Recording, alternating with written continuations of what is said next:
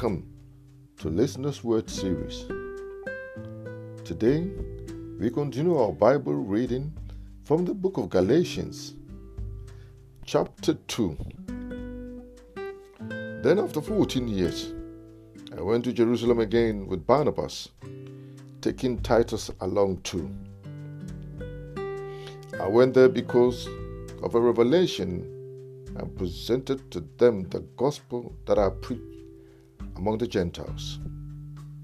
But I did so only in a private meeting with influential people to make sure that I was not running or had not run in vain.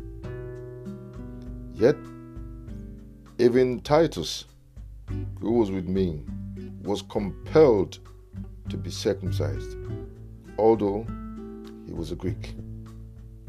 Now this matter arose because of the false brothers with false pretense who slipped in unnoticed to spy on our freedom that we have in Christ Jesus to make us slaves.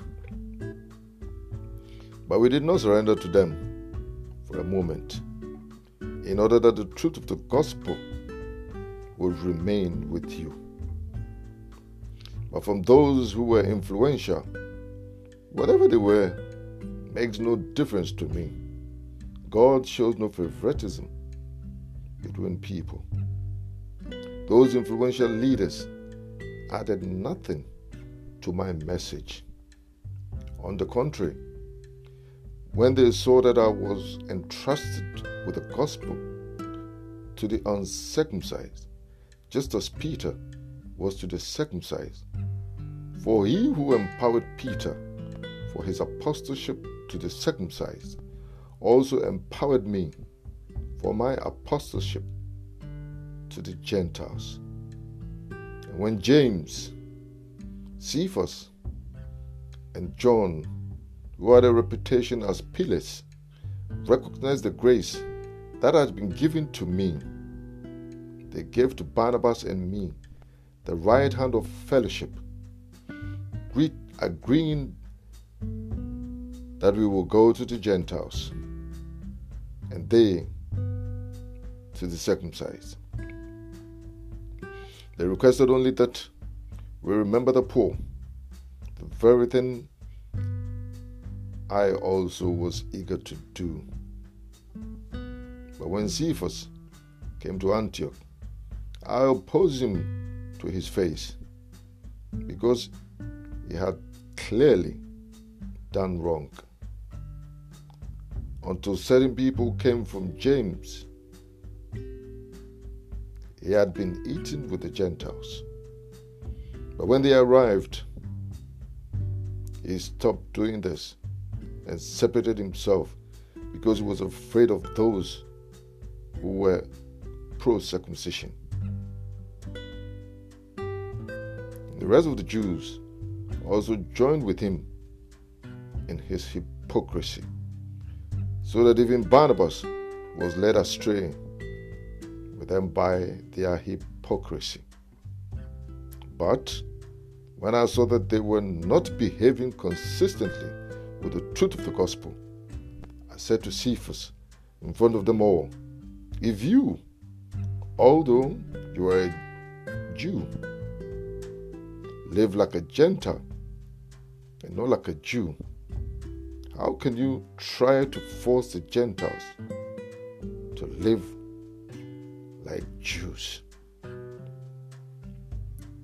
We are Jews by birth and not Gentile sinners.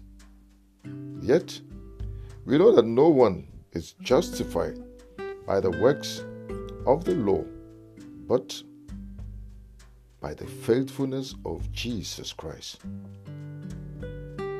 And we have come to believe in Christ Jesus so that we may be justified by the faithfulness of Christ and not by the works of the law.